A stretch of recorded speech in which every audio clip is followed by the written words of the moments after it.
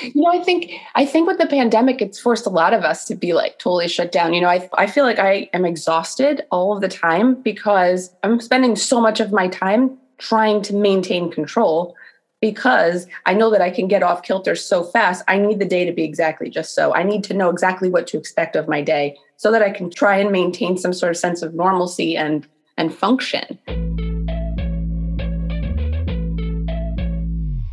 Hello and welcome to the Women and ADHD podcast. I am your host, Katie Weber. The following is a review from Diana_Fee on the Apple Podcast platform. Diana writes, "So glad I found this. Recently diagnosed with ADHD as an adult, this has been such a fantastic listen.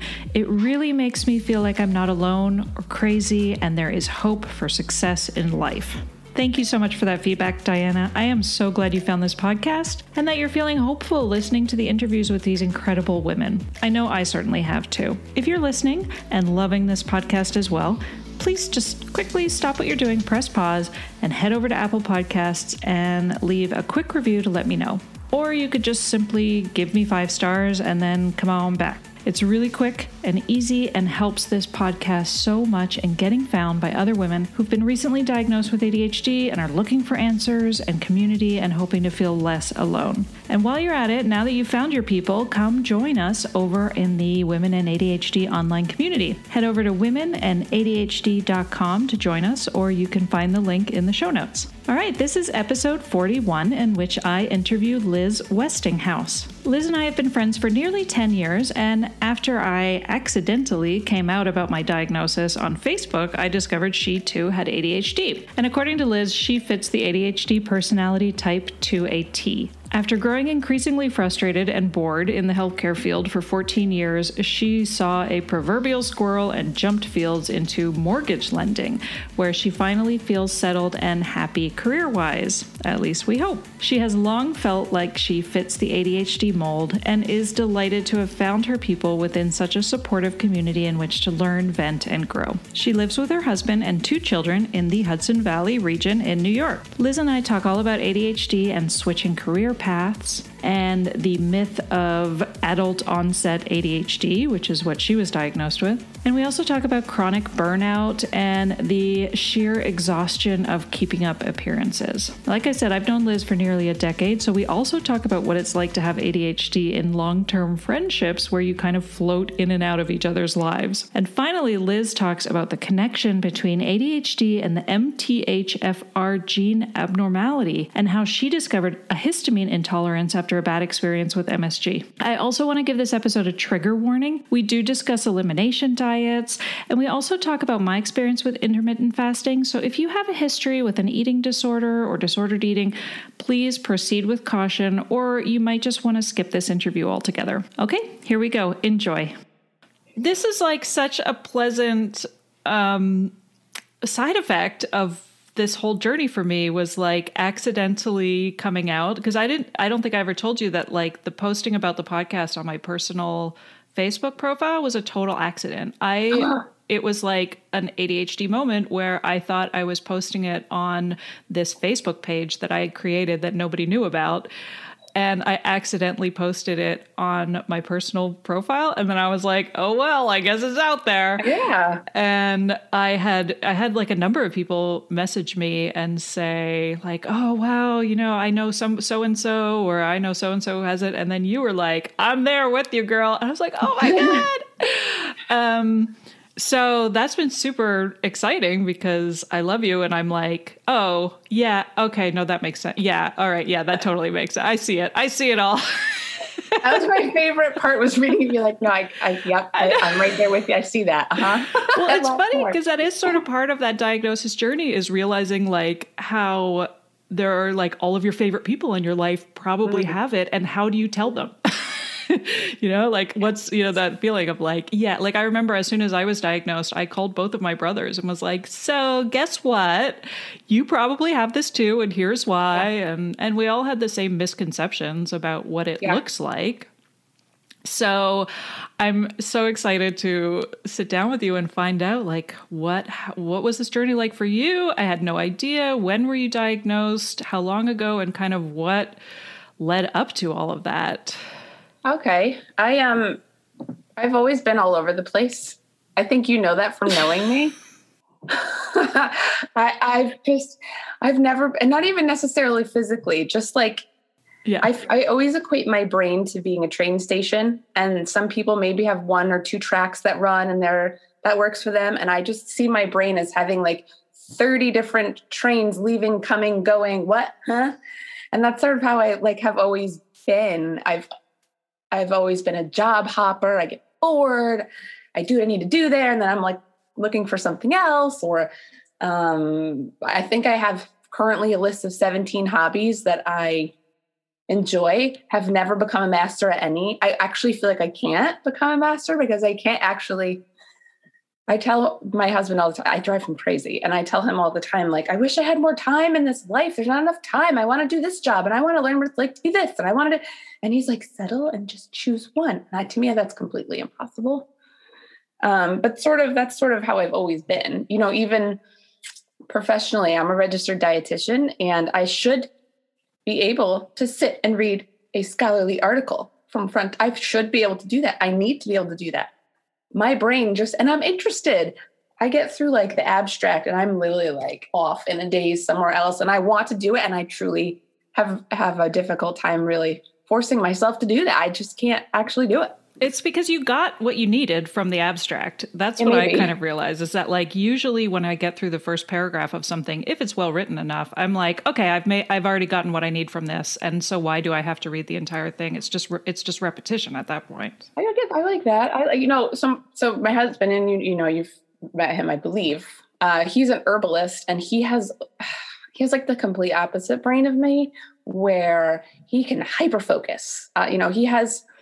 He has this thing, herbalism, where he's so obsessed with it, he hyper focuses. So he could take like a 15-page dry as bone article and sit and read it for fun and enjoy it and absorb it. And I like I start to twitch watching him do this, thinking, I can't even imagine. Yeah. So I grew up with a little brother who was extremely classic ADHD, what we would consider like what most people would assume is ADHD, bouncing off walls. So Mark was diagnosed? My little brother, yeah. Okay. He off the walls, absolutely, for his whole life. Very, very, difficult for him to like chill. I remember growing up, my mom like had to watch his diet very much. I always remember, and even in the back of my head, it's like those are the devil, because if he had corn syrup or any food dyes, he was absolutely like off the walls. But if he didn't, just chill. And I just always remembered that growing up. So to me, that's what I had in my head of ADHD, and not, some of the things that now I'm learning women can be, experiencing with ADHD. So I never really thought I had it until I went to a new therapist maybe 5 years ago. I really wanted another baby, and my husband wasn't on that same page with me, and I was really struggling with kind of needing to have a baby, but he wasn't really, that wasn't on his life agenda. You know what I mean? So I kind of needed somebody else to sort of help me cope with that. And I went to a new therapist, and like 3/4 of the way through the session, she just kind of like held up her hand and she's like, just throwing it out there. You have ADHD bad, right? Like, you have this. And I was like, me?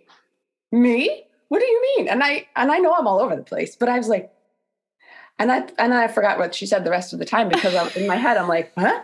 And I have to go read. I have to go read about it. I have to go do this. Right. I have to do research. Yeah. So, and I'm always one of those people that's like, ooh, a diagnosis. It must be what I am. Let me go. Like, I get all into it for a brief period of time. Let's all be honest, until I move on to the next thing. But I remember coming home and reading about ADHD and adult onset. That's what she told me. You probably have adult onset ADHD, which, looking back my whole life, I've obviously had these issues, but it was fascinating to learn all of the different things that I had been experiencing was a thing. I'm reading like the list of symptoms and being like, yep. Oh my God. Yes. Well, kind of fun in a way. And then kind of like, what do I do now? In a way. I know. Yeah. That was really a turning point for me, was like when my therapist, who has ADHD, started suggesting it years ago, but I didn't really it didn't register. Like I was sort of like, oh, I don't know what to do with that information. Like, yeah, I guess that makes sense. I am sort of, I do have manic energy, and I do really I take on projects. I, take on new identities. I'm like, I've had more jobs than I can think of. And like, I get super interested in things and then drop them. And so like those things I related to. But then when I took the online self-test for women from Attitude Magazine, when it was talking about like how much you hate having somebody swing by your house without warning. Yes. And like this stuff, or like how much you hate traffic. Like it was all of these ways in which I was connecting to the hyperactive mind element in a way that I was like, oh, okay, this is much more than just feeling like a scatterbrain. Like there's much more of like a social and emotional element to this.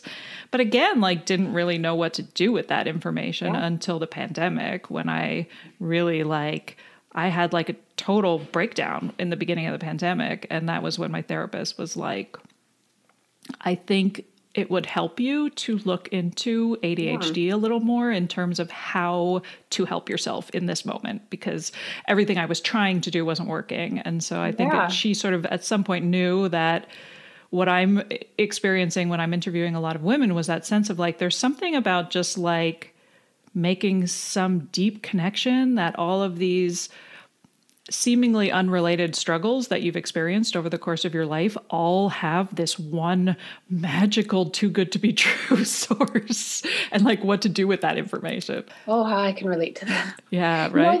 I think with the pandemic, it's forced a lot of us to be like totally shut down.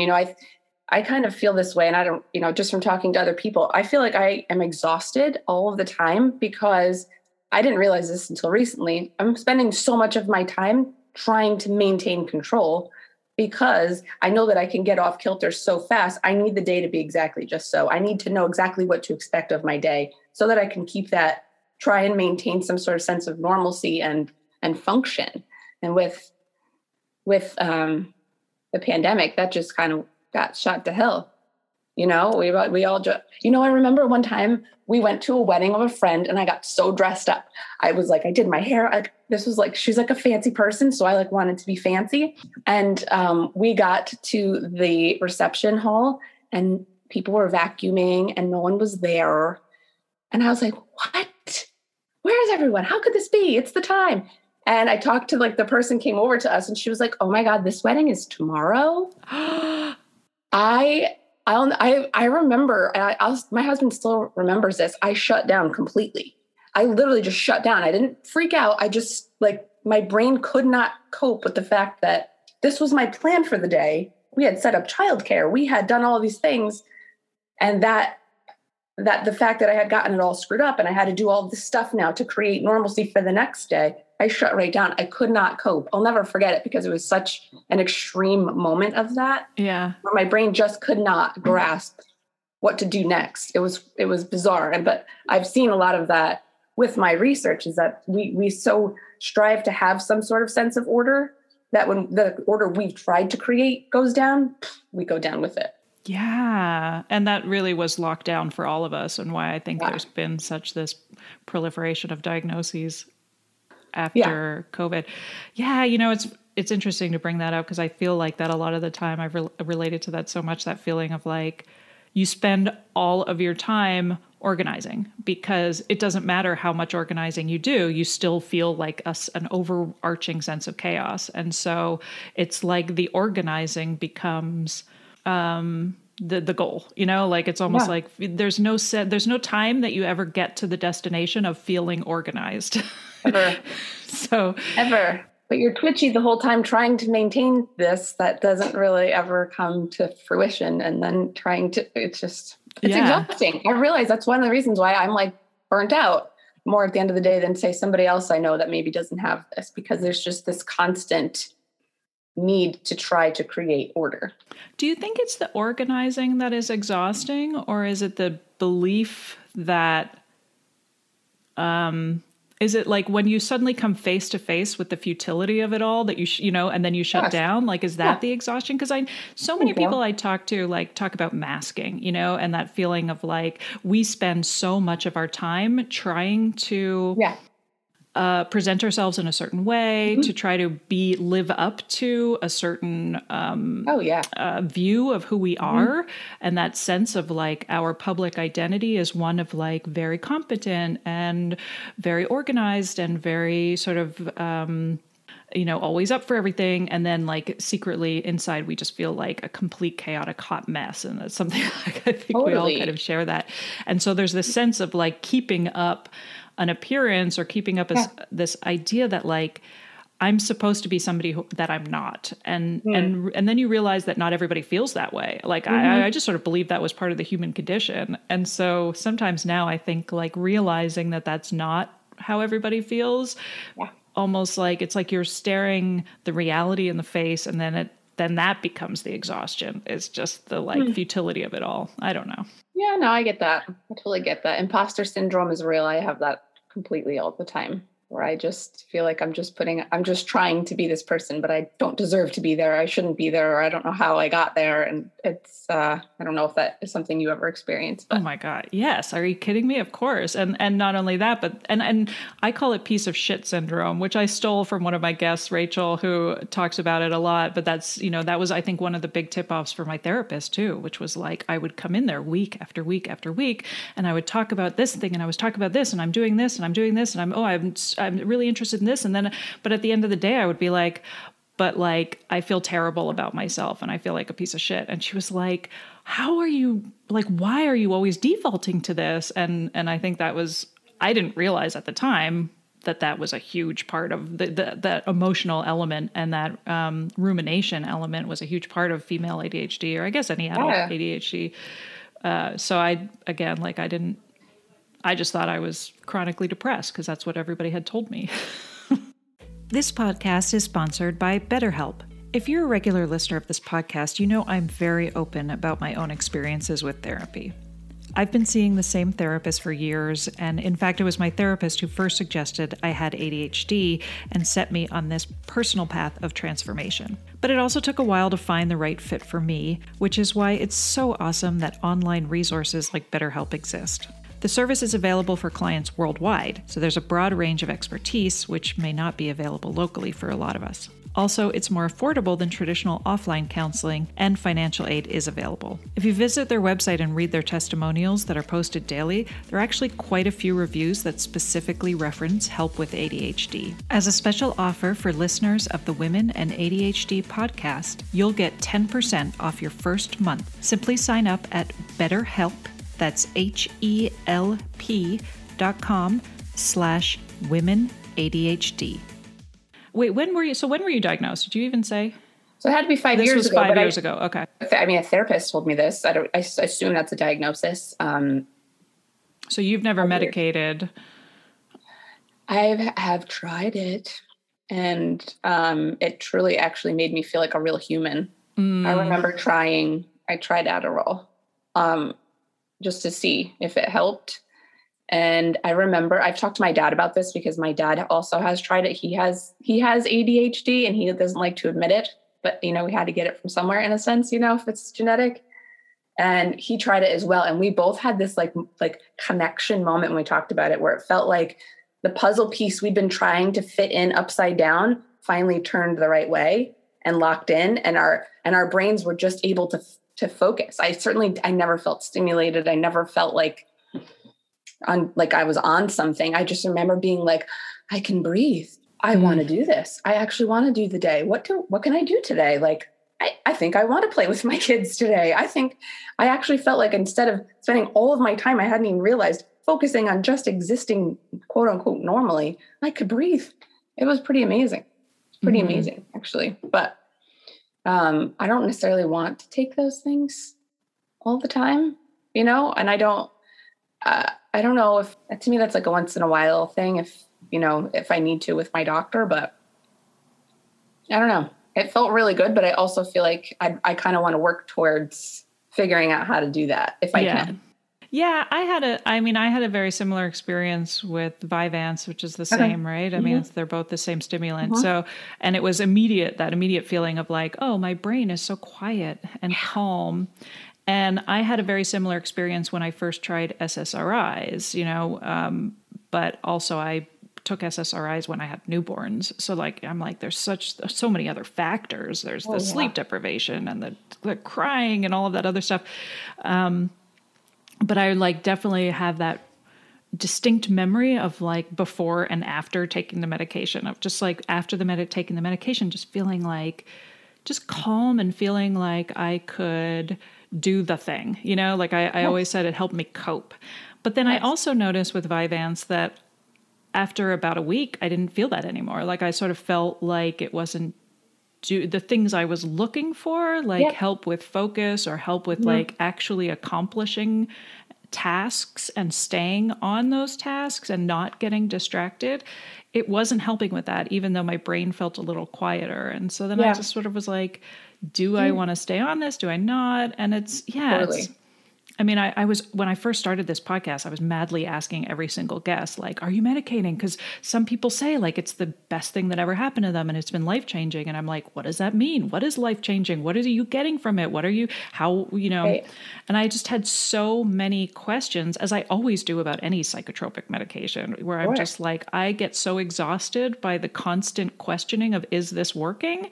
Right. That I end up going off of it because I'm sort of like, I feel like it's sort of easier to just exist at a baseline of no medication. And then, it's like even like as a registered dietitian where you're like, okay, let's figure out what's bothering you internally. So we'll take everything out and then slowly start introducing things one at a time. Hey, it's Katie. Do you feel out of control around food? Do you feel mystified by the concept of intuitive eating? Are you wondering how your ADHD plays into your complicated relationship with food and your body? Do you want to make positive changes, but the thought of going on yet another diet makes you want to scream? If you answered yes to any of those questions, then you're going to want to check out my Worth It with Katie small group coaching program. We meet for 6 consecutive weeks in a small, supportive virtual group led by yours truly, and we communicate with and support each other in a private online forum throughout the week between our sessions. Each week, we dive deep into our own complicated histories with dieting and body image and exercise, and we look at these topics through the lens of ADHD and why so many of us struggle with binge eating and impulsive overeating and poor body image and self-worth. Here's some of the feedback I've been getting from the current participants in the Worth It with Katie group coaching program. One of them says, I am rethinking everything I thought I knew about health and my body. Another one says, I am loving the realness of Katie and all the other participants. This has been life-changing. I have stopped binging and my constant hunger no longer controls my day. My mental health has improved and I am happier than I have been in years. The insights into how my ADHD fits in with my history of yo-yo dieting have been revelatory.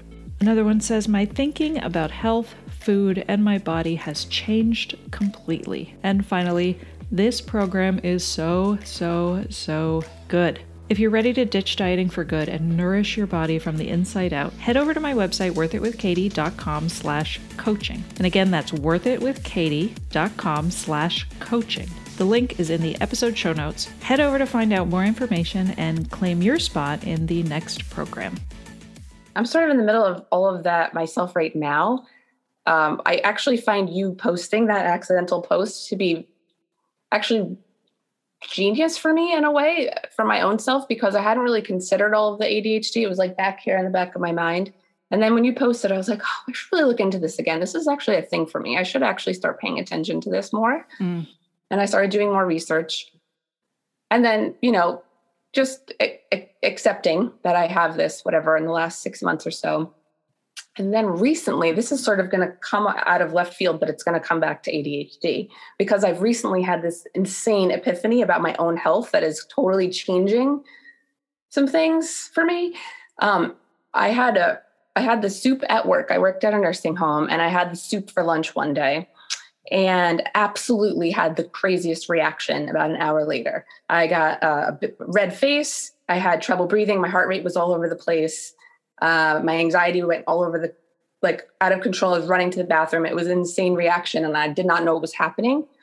And then I remember that I have similar but less reactions when I drink whiskey or if I have wine or coffee or something like that. And so I had asked the kitchen, like, did you do something different? I eat the soup all the time. What? Did you do something different?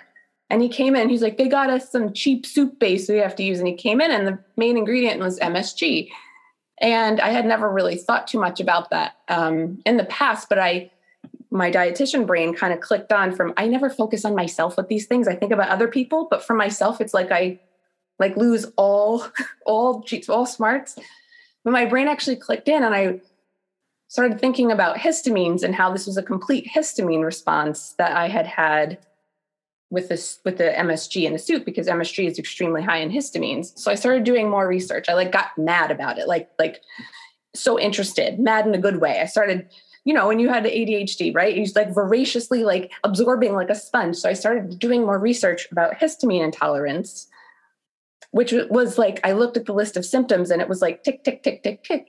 And I saw one of the symptoms was ADHD. And I was like, interesting, because I was meeting all these other criteria, but I also have this ADHD type of brain.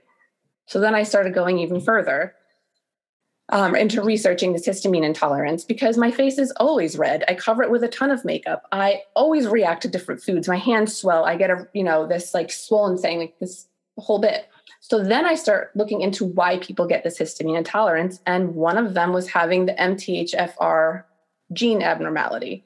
So I was like, oh, I did 23andMe years ago. Let me look. So I got all excited. I looked up what genes I'd have to look up. And then I looked on 23andMe and I looked into they have a bank thing that you can type in what you're looking for and it will tell you. So then it turns out that I have the worst possible case of MTHFR gene abnormality, which, among other things, if you have this gene abnormality and you're not doing anything about it, it's sort of like a toilet that you keep clogging, but trying to flush at the same time. A lot of these pathways get blocked up and so it's this whole cascade of events of things that can happen in your body, one of which is this histamine intolerance. But then I found another connection with MTHFR and ADHD brain, and how so many people who have ADHD also have this gene abnormality. It's very common.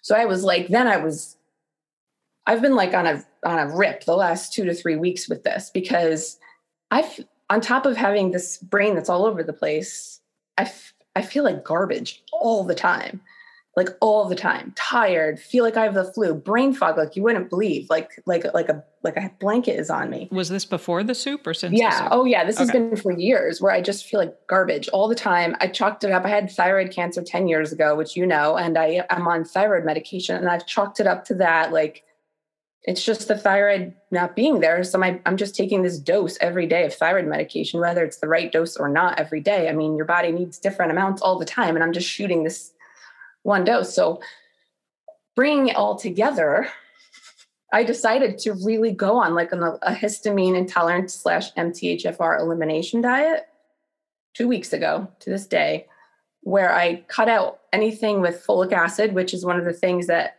with MTHFR gene abnormality, we can't take folic acid, which is the synthetic form of folate that they enrich in all kinds of, when you see enriched flour, enriched products, they throw folic acid in there. And if you have this issue, your body cannot convert that folic acid to folate. And so it creates this whole cascade of events of things that should or should not happen if you can do that. One being like serotonin and dopamine production, mood, and the way that you handle stress. I mean, all kinds of stuff. So I've been on this diet for 2 weeks and I feel like a new person. I can't even explain it to you how much I feel like a new person just in 2 weeks. So that's like freaking me out. But one of them in the last even few days is that I'm starting to feel that same calm that I felt on Adderall, where my brain seems like, I know I'm excited right now because I'm excitable about this, but I feel like, oh my gosh. Yeah. Could this be helping? I'm not saying it's going to make it all go away, but was the way that I was eating, even though I didn't mean to, was it the wrong way for my body? And it sort of made my ADHD exacerbated to hell. I mean, it was pretty bad. And all of a sudden it's sort of starting to feel like the stars are aligning again. That puzzle piece is starting to fit in. And it's kind of a miserable diet. I'm not going to lie, but I would do it to the rest, forever, if it meant that I could have energy again. Cause I feel like I'm I feel like I'm jacked up on something. I have so much energy in the last few days. I'm not taking anything. It's kind of exciting. So that's something that I've been very excited about in the last, couple of weeks, is this whole connection maybe with MTHFR gene abnormality and mood and the way that we perceive life. Mm-hmm. It's interesting.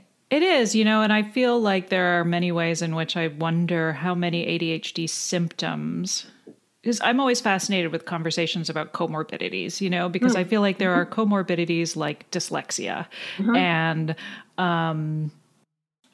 social anxiety. Those sort of feel like those are comorbidities when it comes to ADHD. But then I feel like we start talking about symptoms as though they are comorbidities, where I feel like depression or, that sort of absent-mindedness or rumination, like a lot of these things that are symptoms that may be ADHD, but also, like you said, like could be a number of other things that, there could be so many other elements that are exacerbating symptoms that look like ADHD. And I've heard a lot of physicians who will talk about like, trauma, that there are a lot of people who have PTSD will exhibit similar symptoms to ADHD. And so maybe it's not ADHD, maybe it's the trauma. And I'm like, how do you untangle that? Because there's so much trauma involved in living an undiagnosed life. Even if it's undiagnosed ADHD, if it's undiagnosed some other genetic malady, not knowing what the source of your problems is a trauma in itself. And so it's like, how do you even decide that something is trauma induced or just sort of correlative to the trauma that is induced by something else? Like, I feel like I could talk to you for hours about like food and nutrition with ADHD, because I like, for me personally, like my hyper focus has been why so many people with ADHD respond to intermittent fasting and keto. And so I have this history of being very anti-diet and, feeling like caloric restriction has so many other disastrous effects on our bodies that it's not worth it. But then I'm seeing like, I've like geek out about all of this research about autophagy and ketosis and like using fat for fuel instead of glucose for fuel. And like when I tried it, it was freaking amazing. Like I had a very similar reaction, which was like, I felt better than I've ever felt in my life when I tried intermittent fasting and was like, okay, what is happening here? And like, what do I do with this information? I know. And again, it was sort of like, what is it? Is this long-term? Is this not? Like, I just felt like it just threw everything I knew about eating and up in the air. And, and I always think of you when it comes to breakfast because, you were always one of those people in my life who talked about the importance of like putting fire on the, putting a log on the fire first thing in the morning and using that fuel throughout the day. And I'm like, what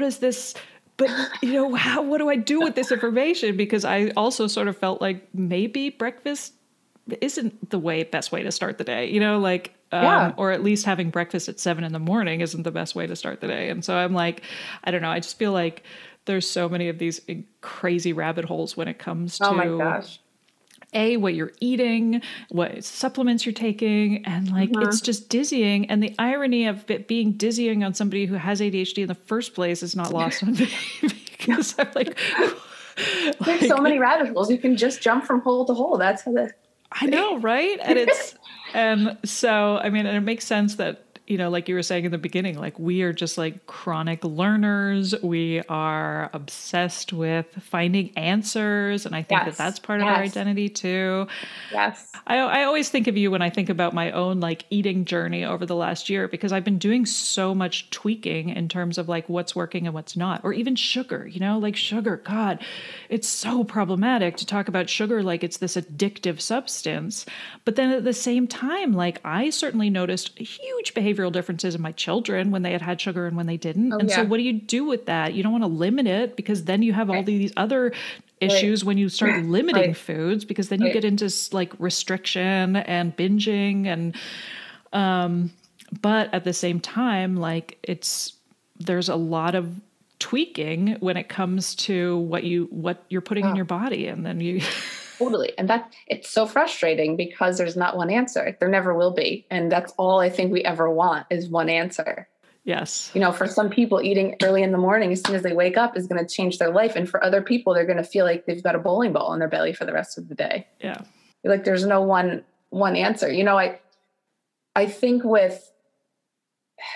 when people start to feel better, when they change their diet, whether they do intermittent fasting, keto, or any changes, a lot of times the one thing that they do is cut out, because, when you're like, oh, I'm going to do intermittent fasting, a lot of times we also, with that, like handheld, we're going to probably make better choices at the same time. Right.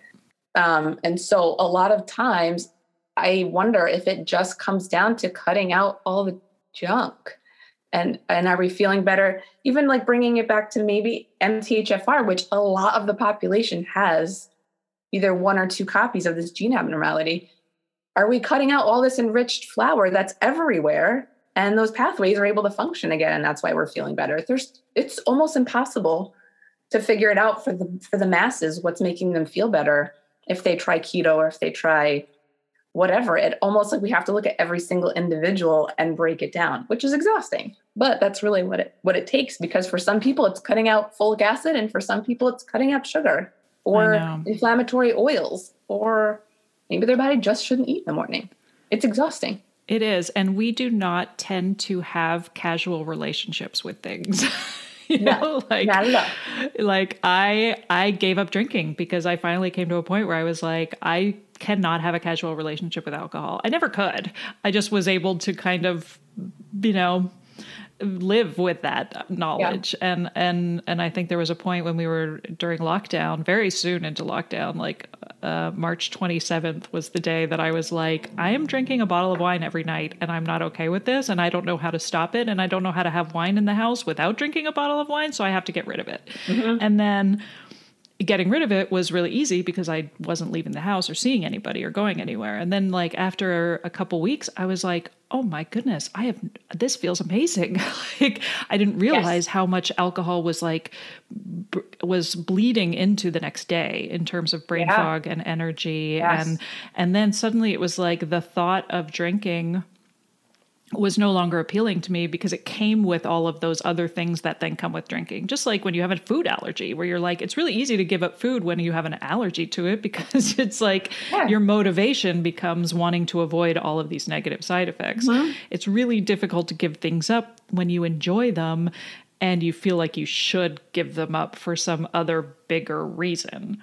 And totally. so I have been just thinking so much about deprivation in its different forms and how we don't have a really great relationship with moderation. And so like you said, when it comes to when we make food choices and when we get on these diets, the reason why some of these diets work so well is because, you're just generally thinking about your food more and you're thinking about, and so you tend to eat better food in general. But that never stayed. You can never keep that going for its own sake. Usually we end up becoming either orthorexic and becoming obsessed with how far can I take this? How far can I take organic, and how far can I take, whatever, or you just give it all up and you throw your arms up in the air and you're like, forget it. I'm going to go back to eating Halloween chocolate for dinner, which believe me, I did a lot of. and I was even just having that conversation with my husband the other day, because I've gotten back into this habit of always having a bag of Halloween chocolate in the house. And I was like, I just feel like it's affecting my sleep. And I feel like I'm just I really just need to stop eating the chocolate.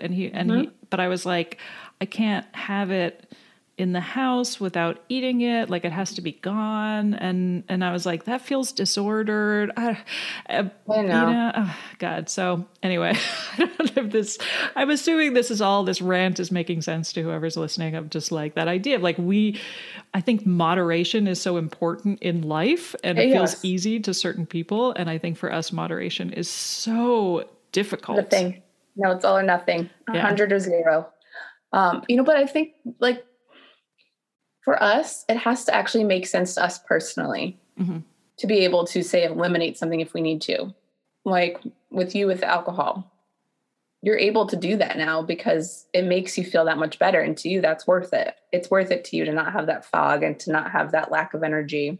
But if it didn't provide you those things and you were just like, oh, I'm not supposed to drink that, screw it. You're just gonna, it's like, we have to actually have a personal, like rooted attachment to the feeling we get from eliminating something that we shouldn't have. Otherwise, it's just not going to be worth it to us. I feel it's just going to be too easy to come off of it. But like maybe for you, alcohol, it's actually pretty easy right now to say no to it because it's giving you a real personal, better, you feel it's worth it enough to you. You feel better enough that it's worth it. You know? Yeah. And it's funny too, because I sort of wonder, like, will I ever drink alcohol again? And what will that say about me? And what will that mean? You know, like it's so, I feel like we get so wrapped up in like what our choices mean in terms of who we are. And even intermittent fasting, like I did the whole thing, you know, I tried it completely in the closet because I was like, I can't be open about this. Like I can't, if I start like talking about intermittent fasting as somebody who is anti-diet, like I would get so much vitriol, like nobody can understand this journey of mine. And I have had to really sort of come up with that idea of like, no, this is my own personal journey and I don't have to answer to anybody. And, yes, correct. But it still makes me feel really sad when people who are in like body positive, intuitive eating RDs that I follow who are like, intermittent fasting is terrible. And I'm like, oh, that means I'm terrible. And what does that say about me? And I'm, you know, and it, you know, it can be, I don't know. I don't want to come, I'm just fascinated by the whole thing. And I certainly am not like everybody should be doing intermittent fasting. Cause I just read that book, Intuitive Fasting, that there was all this like outrage. Did you hear about this? I did. Yeah. So there was I read it so that the world doesn't have to, cause it's terrible. But I had a feeling, but it's so diety. Oh my God. It's so awful. But I was curious because I was sort of like, there is a part of me that feels like there is some intuitive element to playing with not restriction, but like playing with time windows when it comes to eating. And I felt like turning windows on and turning windows off really, really appealed to me because then I didn't have to think about food when my window was off. And I was like, for me, that kind of like intense structure really, really worked. Yeah. And I had the least complicated relationship with food I ever had with intermittent fasting because I didn't have to think about, am I hungry? Am I not hungry? Am I doing that? You know, it was just like, now I eat, now I don't. It makes sense the way that worked for you in a way, because if your brain is very all or nothing, it's black and white for you. Black and white. Like, yes, I can eat. No, I cannot. And, you know, I think maybe doing things like that for the sole purpose of looking fit, having weight loss, all of that. Yeah, that can get really messed up real fast mentally. But I do think it's a totally different ballgame when you are playing with your food when it comes to feeling really good. Right. Like if you, to me, that's a totally different animal in a way, because the end goal is to feel really good and not just look good in whatever bathing suit you've decided that you need to fit into that year. I mean, the thought of saying like, oh my gosh, if I don't eat breakfast, I have much more energy at the end of the day. That's a cool thing to play around with. If I don't eat breakfast so that my jeans button, that's not going to end well mentally. You know what I mean? That might put you down a bad rabbit hole mentally. But playing with things to better your daily well-being and quality of life, I'm cool with that personally. Yeah. And I think at the end of the day, that was really kind of how I ended up after much like constant questioning with my therapist of feeling like, am I doing something terrible for myself? Is this going to bite me in the ass at some point? Like at the end of the day, it was like, what is my motivation? Why am I doing what I'm doing? If it's to feel better, then that's just between me and my body. But it's also not that simple. I feel like there's a lot of choices that we make that do have weight intertwined in some way. Like I think it would be great if it was that simple, but I don't feel like it is. So what was it like telling your parent? Because since your brother was diagnosed as a kid, first of all, what was it like talking to your parents about this? And then what was it like talking to your sister about this? I'm a real open book person. Mm-hmm. So is, I don't know. I can't keep anything to myself unless it's like somebody's secret, and then I will take it to the grave. I'm real good at other people's things, but my own, I'm like, so as soon as I got out of that appointment, I'm texting my mom and my sister like, she said I have this. And I started getting all Liz like, but when we all like started looking at the symptoms of adult onset for female or just adult ADHD for females, my mom and my sister and I were like, oh yeah, that totally makes sense. And my sister was even like, I think I might have a little of this myself. Like we were all really open to it. Mm-hmm. And we all have known that like, you know, my dad also has, similar traits as well. So it was kind of like a bonding for all of us. Like, oh, okay. Like maybe we weren't all bouncing off the walls like my little brother, but we all do have, at least my sister and my dad and I'm not sure my mom so much, but my sister and my dad and I all have this like sense of like, oh yeah, maybe we do all have the same like thread woven through us that we come from the same root, issue. I know. Yeah. The hardest thing for me has been not being able to talk about this with my mom, because I feel like there's so many answers that have come from this. And there's so many times that like, I know I made her cry. Like I made her cry when I dropped out of school for the 12th time, all of these ways in which she wanted to help me and couldn't, and like ways in which she saw me struggling and so many things that I've talked about with her over the years. And like, it was so hard after this diagnosis. I was like the one person I know would be super interested and excited about all of this. I can't talk to her about it. What moms are for, totally. Yeah. Especially as a child. I'm sure she experienced so many things watching you grow where she would be like, yeah, she would totally affirm it for you, I know. Yeah. Because so much of this diagnosis is like going back over your whole life with this new lens and this fine tooth comb and just being like, oh, right. Yeah. There it is. Yeah. And then when I went back and looked through my report cards to see like, were the signs there? I feel like they were there. And then seeing it so clearly in black and white from like a very young age. And again, just being like, wow, nobody had a clue. Yes, totally. I had a similar thing. I stopped caring in fifth grade. I remember specifically fifth grade, math got hard and my brain is not math geared. And I just decided and I always had like, has potential and like has all these things and the things I was interested in, I got great grades, but the things I didn't care about, I got terrible grades. And there was always like, has potential, needs to pay attention, like all of you. And I was like, it's just all right there. It's all right there. Well, and the other thing that's been fascinating to me, because I'm sort of out about it and have like become the ADHD person in people's lives now, and so I get a lot of like, people will forward me things and be like, I saw this thing about ADHD and it reminds me of you. And I'm like, that's nice. Thank you. I've already read a lot about that. Don't worry. I've got it covered. But I also like, sometimes I will sort of make these lighthearted posts about like things that people with ADHD struggle with. And people who have ADHD will respond to those posts like you do, which is like, oh man, I hear you. I relate. Oh my God. Right. Preach. Yeah. And then there's other people who respond in this way that's like, I'm sorry that you are struggling. Have you tried getting a planner?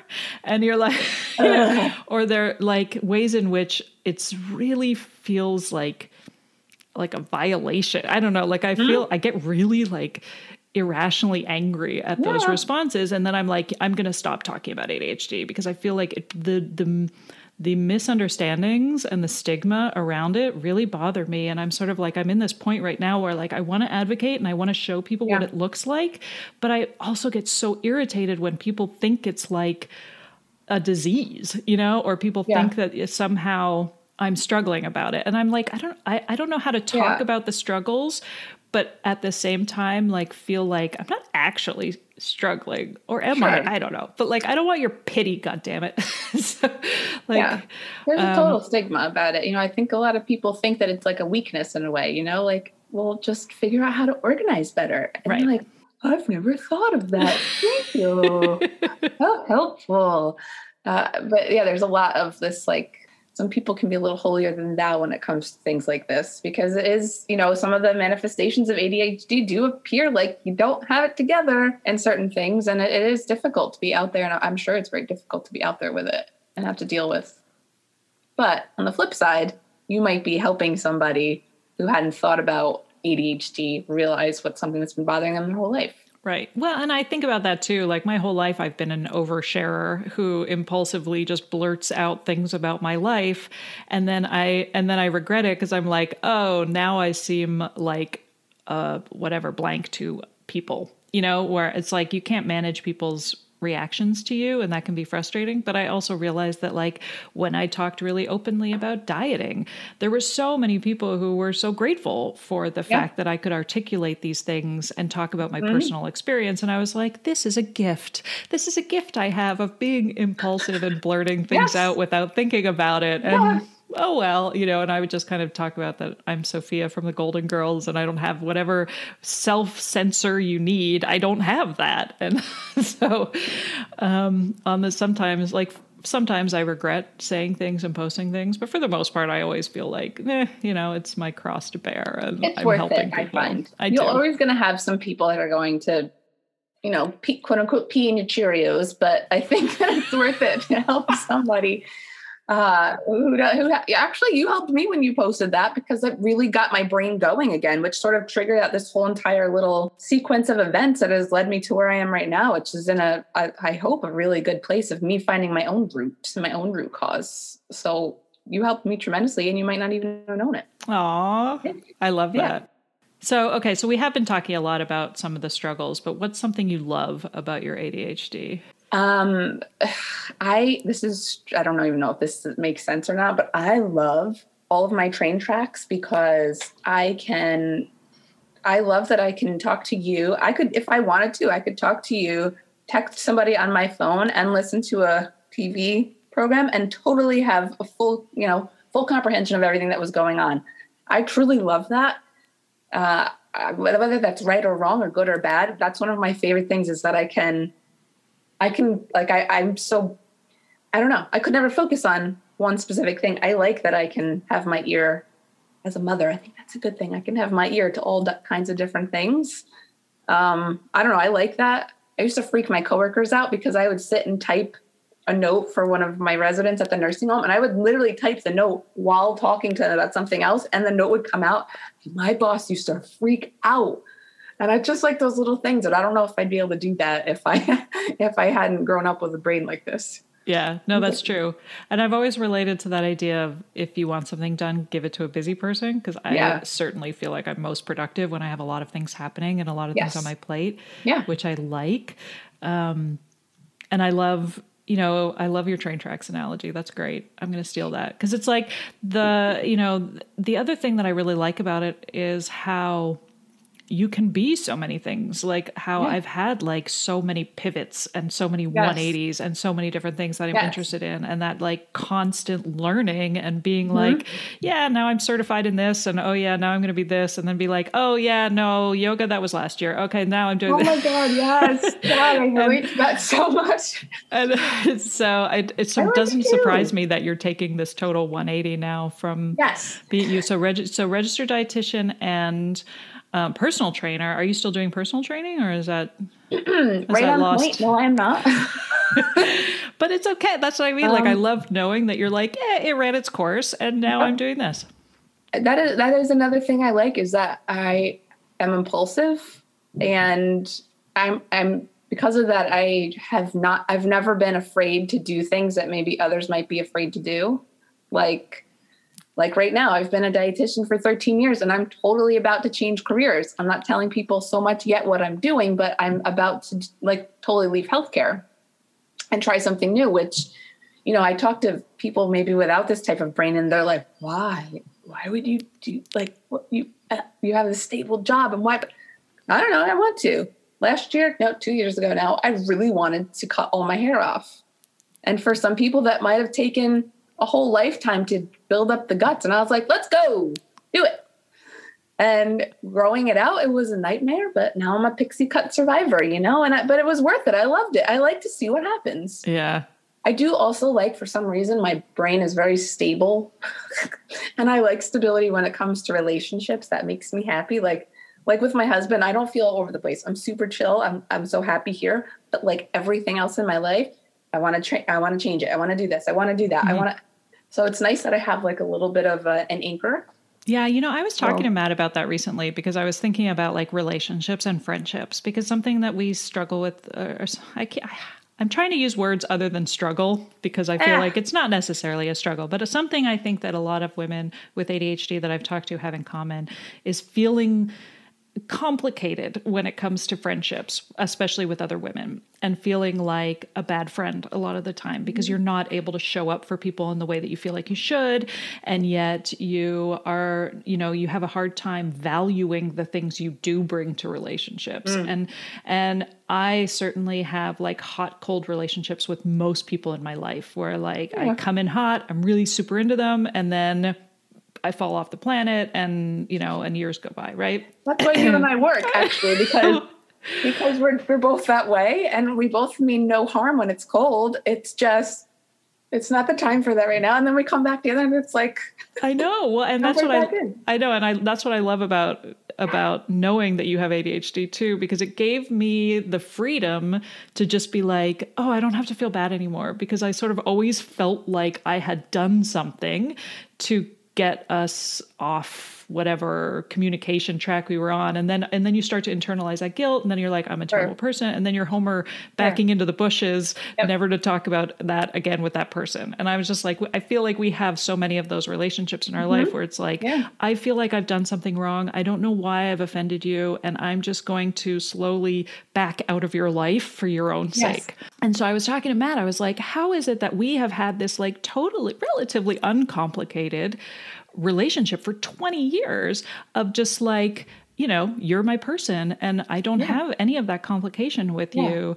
And so we talk a lot about that because he just immediately was like, well, I'm not another person to you. I'm an extension of you, And so I think that there are people in your life who become extensions of you where you are just yourself with them. Like you can't help it.